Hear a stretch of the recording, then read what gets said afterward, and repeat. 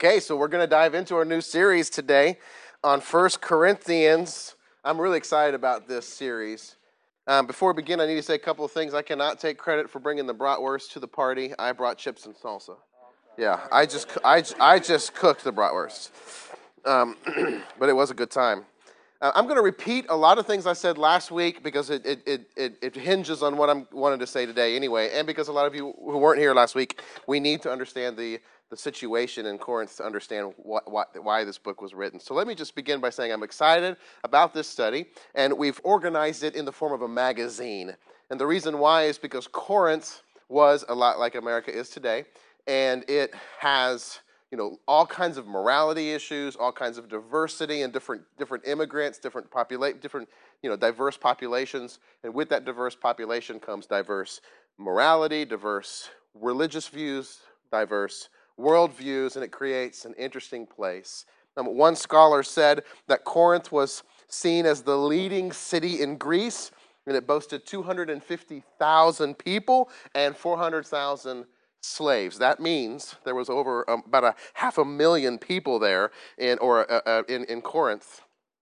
And Robert Plummer says it is called the marketplace or the Vanity Fair of Greece, or even the empire. And so that word Vanity Fair, as you may know, is the name of a magazine that we sell on our shelves today. I think we still sell Vanity Fair and Cosmopolitan. And I looked up that word Vanity Fair, and the word Vanity Fair just means a vain and frivolous lifestyle, especially in large cities. And so Corinth was known as a vain and frivolous lifestyle, and it was a large city, and so there was all kinds of frivolous, immoral, all kinds of interesting behavior that happened in Corinth.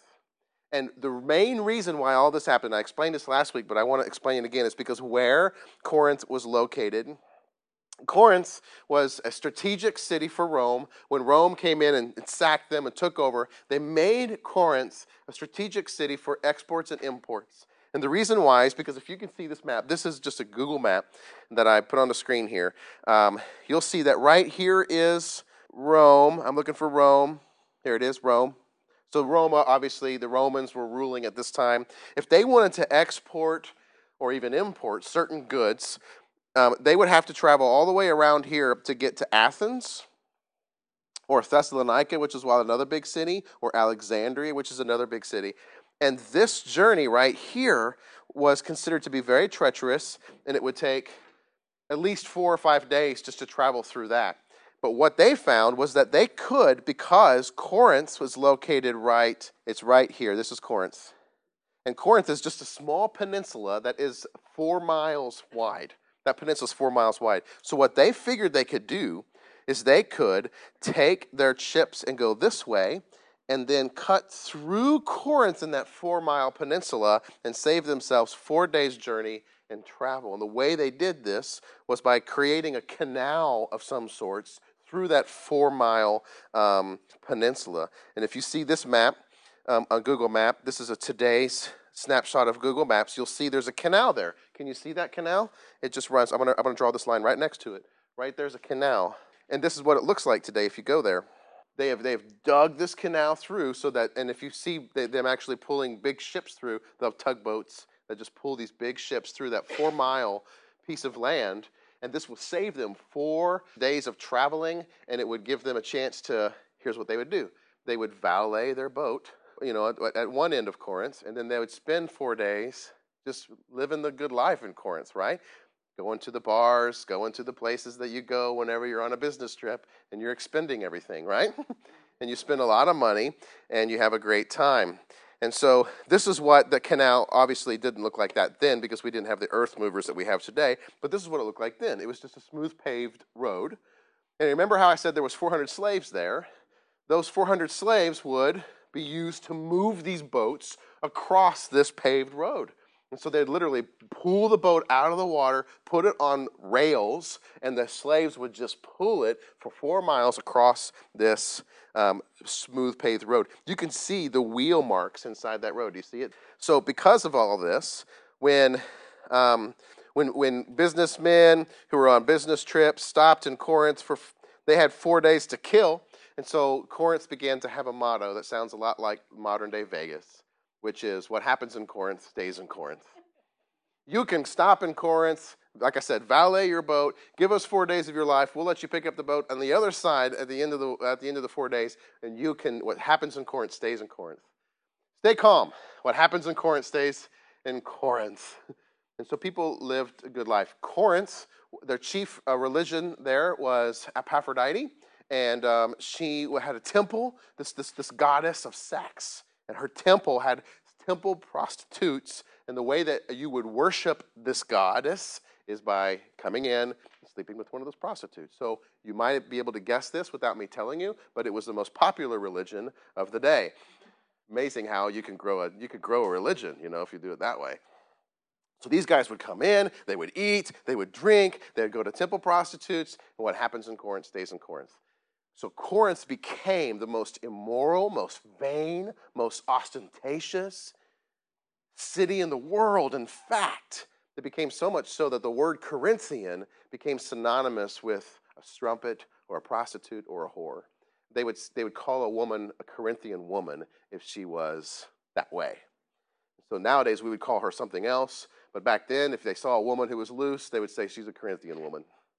Or for men who acted like, men who act like that, like a playboy or whatever, they would say he's playing the Corinthian. He's being Corinthianized. He's playing this part as a Corinthian. So this is how bad that place was. So with that in mind, you can imagine how life would be if you lived in a place like that. Could you? How hard it would be to kind of pick your own standard of truth and walk in that truth without being distracted by all the other things that are coming out, all the advertisements, all the opportunities, all the entertainment. In fact, Corinth was also known for being the capital of entertainment. They had more coliseums than any other city. Beautiful coliseums where you'd sit in them and hear the actors and see the plays and listen to the opera. Do you see how this is a lot like our country? Isn't it exactly the way we have so much to distract us, so much entertainment at our fingertips. I mean, that used to be I'd have to go to the movies, right? Now I can watch one on my phone, and we have all kinds of different moralities, right? I mean, everyone's morals are you just make up your own morals, really. And even within the church, we do this. We say, this is what we believe, this is what we don't believe. So and by the way, we could also say this. Corinth, because of that isthmus, became like the gateway to the east, and St. Louis is called the gateway to the west. So we live in a country, and even in a city, it's not much different than Corinth is all. That being the case, what would it be like if Paul went into this place called Corinth and decided to plant a church? How do you share the gospel with people who are living and running amok and get them to love Jesus and come into a community of people who are the body of Christ, who love Jesus together?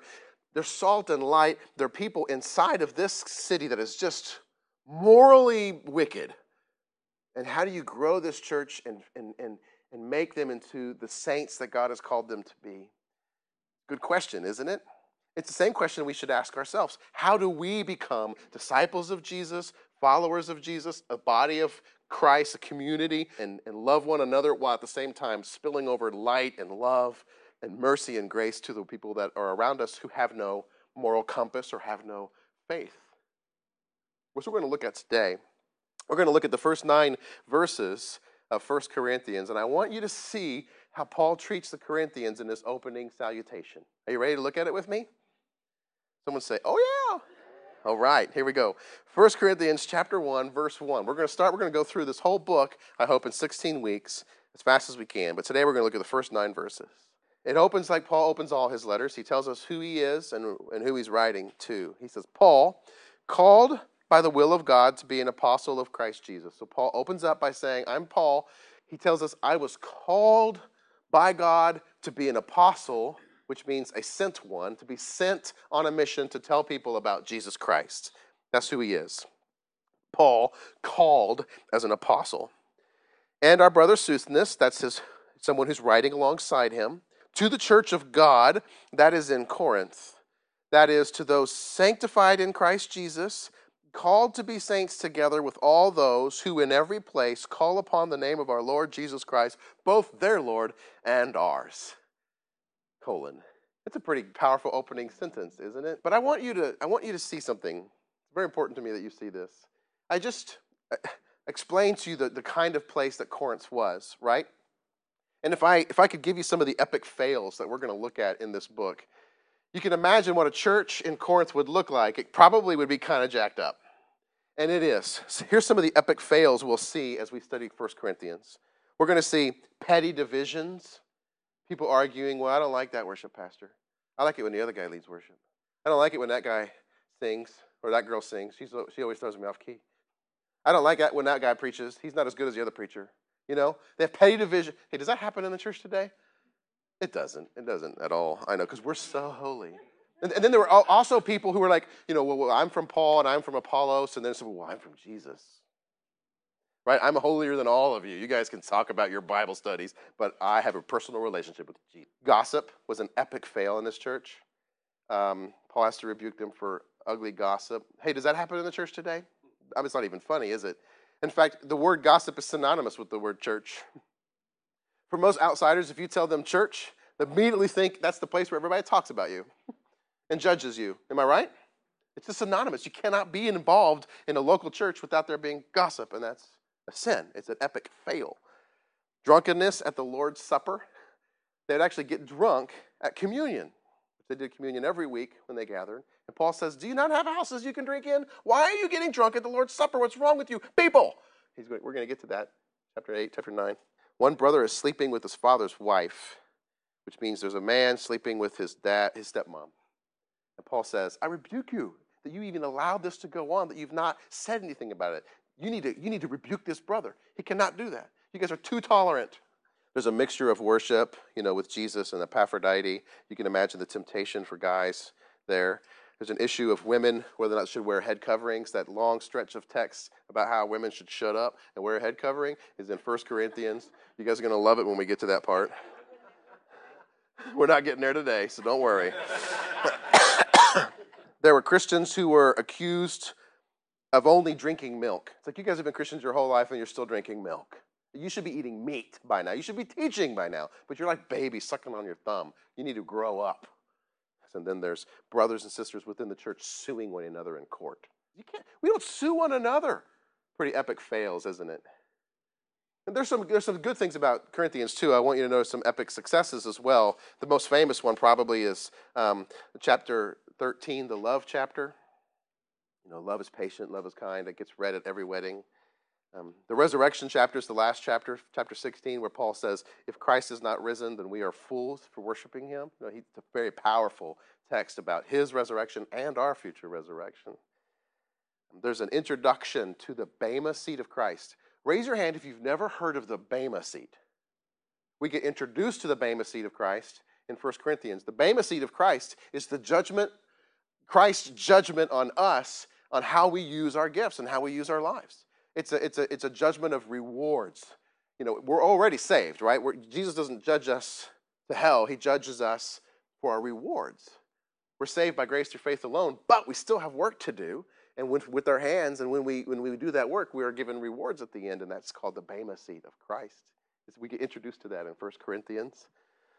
The teaching on the church as the body of Christ, Paul's famous teaching is here in Corinthians, and then a big stretch of discussion about divorce and singleness is in 1 Corinthians, and then, of course, much, much more. So, now back to what I was saying. We have a church situated in Corinth with all these epic fails. Think of it, getting drunk at church, sleeping with someone's mother, suing one another. I mean, this is pretty bad stuff. So I want you to see how Paul responds to them. He opens up by saying, I'm Paul, called by the will of God, you know, to be an apostle. And he calls them, look what he calls them. Do you notice what he calls them? To the church of God. You are, Corinthians, the church of God. He doesn't say, Paul, an apostle sent by God to you, heathens who are lost and wicked, and you need a whooping. He says, you're the church of God. So the reason why I wanted you to see that is because there are going to be times when we read this book that you're going to say, I can't believe that these guys are even Christians. I mean, how can they even be Christians if they're getting drunk at church? And I want you to say, Paul says they are the church of God. They are Christians. The word church in Greek is ekklesia, which literally means ek is out. So ekklesia means the called out ones of God. So the church is the called. So Paul said he was called as an apostle, and now he's saying to the Corinthians, you were called out for God. So here you are in Corinth in all this immorality, and you've been called, you are God's called out ones. That's an amazing compliment, isn't it? It's an amazing way to think of yourself. You are also the church of God, just to want you to know. You are the called, God has called you out. Yes, you live in Owensville. Yes, you live in St. Louis. Yes, you live in America, but you are a special royal nation, right? A holy nation, a royal priesthood. God has called you out as the called out ones for a specific purpose. I want you to know that. I want you to let that sink into your heart. You have a calling on your life. And listen to this. He goes on. He says this. You are the church of God, the called out ones of God, that is, in Corinth, to those sanctified in Christ Jesus. The word sanctified just means holy, holy. Sanctus, sanctus, sanctus, holy, holy, holy. Sanctified means to be made holy. And so Paul says, think about this, you've been made holy in Christ Jesus. Again, as we read 1 Corinthians, there are going to be days where you think, these guys aren't holy. These guys are not holy. Paul says, you have been made holy by Jesus Christ. And then he says, you were all, listen to this. You were called to be saints. Called to be saints. Not only are you called out as God's chosen people, you've been made holy. And because you've been made holy, now you've been called, you have a calling to be a saint. And again, there are going to be times when you read this book and you're going to say, they ain't saints. And if you're like me, there are times when you look at your own life and you say, I'm no saint. The funny thing is that as we read this book, I'm going to repeat myself, we're going to think these people can't be Christians. These people can't be saved. Paul's telling us in the very beginning, they are the church, they are sanctified, they are called saints, they're saved. But their life doesn't reflect it, but neither does yours. Am I right? It doesn't. Martin Luther, the early reformer, said that he called this, we are simultaneously justified, that is saved, and sinful. We are simultaneously holy and righteous, yet at the same time sinful people. How can that be? With man it's impossible, but with God all things are possible. Listen, when I read this book, it comforts me to know that Paul says these are saints. Because their life is jacked up and their church is jacked up. And it's real easy, I think, for you and me to come into churches. I hear this talk a lot in churches, right? Do you hear this? People say, well, they can't be a Christian. Why? Well, because they got a tattoo on their ankle. I saw it when they scratched their knee. I saw it. They scratched their knee, pulled their pants. Oh, they got a tattoo. That can't be a Christian. We do this all the time. There seems to be, you might listen to this on the radio or sermons, there seems to be a fascination in this country with the so-called fake Christian. People who come to church and play the game, but they're not really saved. And I don't know where that came from. Why do we do that? Because we judge them for their lives. Because they're not living the way we're living. Or because we're not living the way we want them to live. And the truth of the matter is that we're usually watching them to see what they're doing wrong. And we pick out at it. But we've got something equally as wrong that we're not going to talk about. That guy drinks too much. He always talking about drink. But this person here is the biggest gossip in town, right? That person, she got a tattoo on her ankle. But this person is mean and rotten to her husband. You know what I'm saying? So we always are looking at other people to make ourselves feel better ourselves, but we're all jacked up. Amen? And I just want you to know that I'm a sinner. I'm just going to tell you, I've got sin. And you do too. And so when we read the Bible, you need to hear it that these Corinthians have awful sin, and it's getting projected for all of us to see. But you've got it too. Don't pretend like you don't.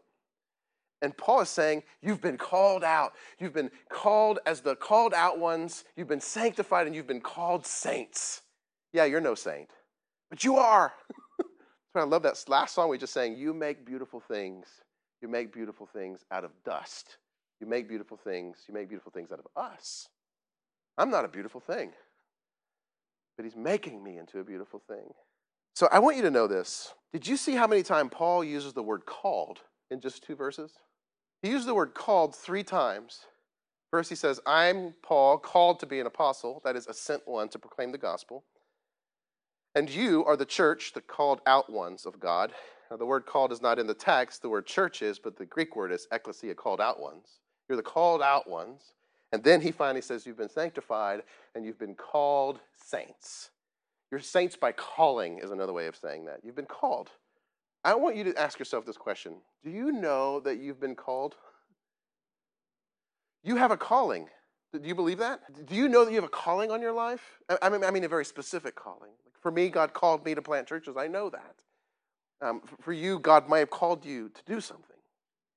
Do you know what your calling is? Are you living according to your calling? Or did you forget your calling? You have a calling. God has called Paul, God has called these Corinthians, and God has called you. And I want you to think about your calling. Well, let's move on. Paul then goes on in verse 3 and says, "Grace to you and peace from God our Father and the Lord Jesus Christ."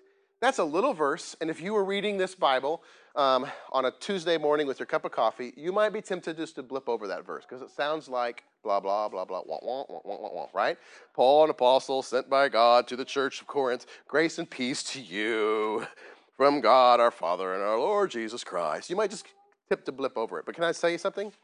Paul opens almost every stinking letter that he writes with that very sentence. It's not a sentence you want to blip over. It's very important.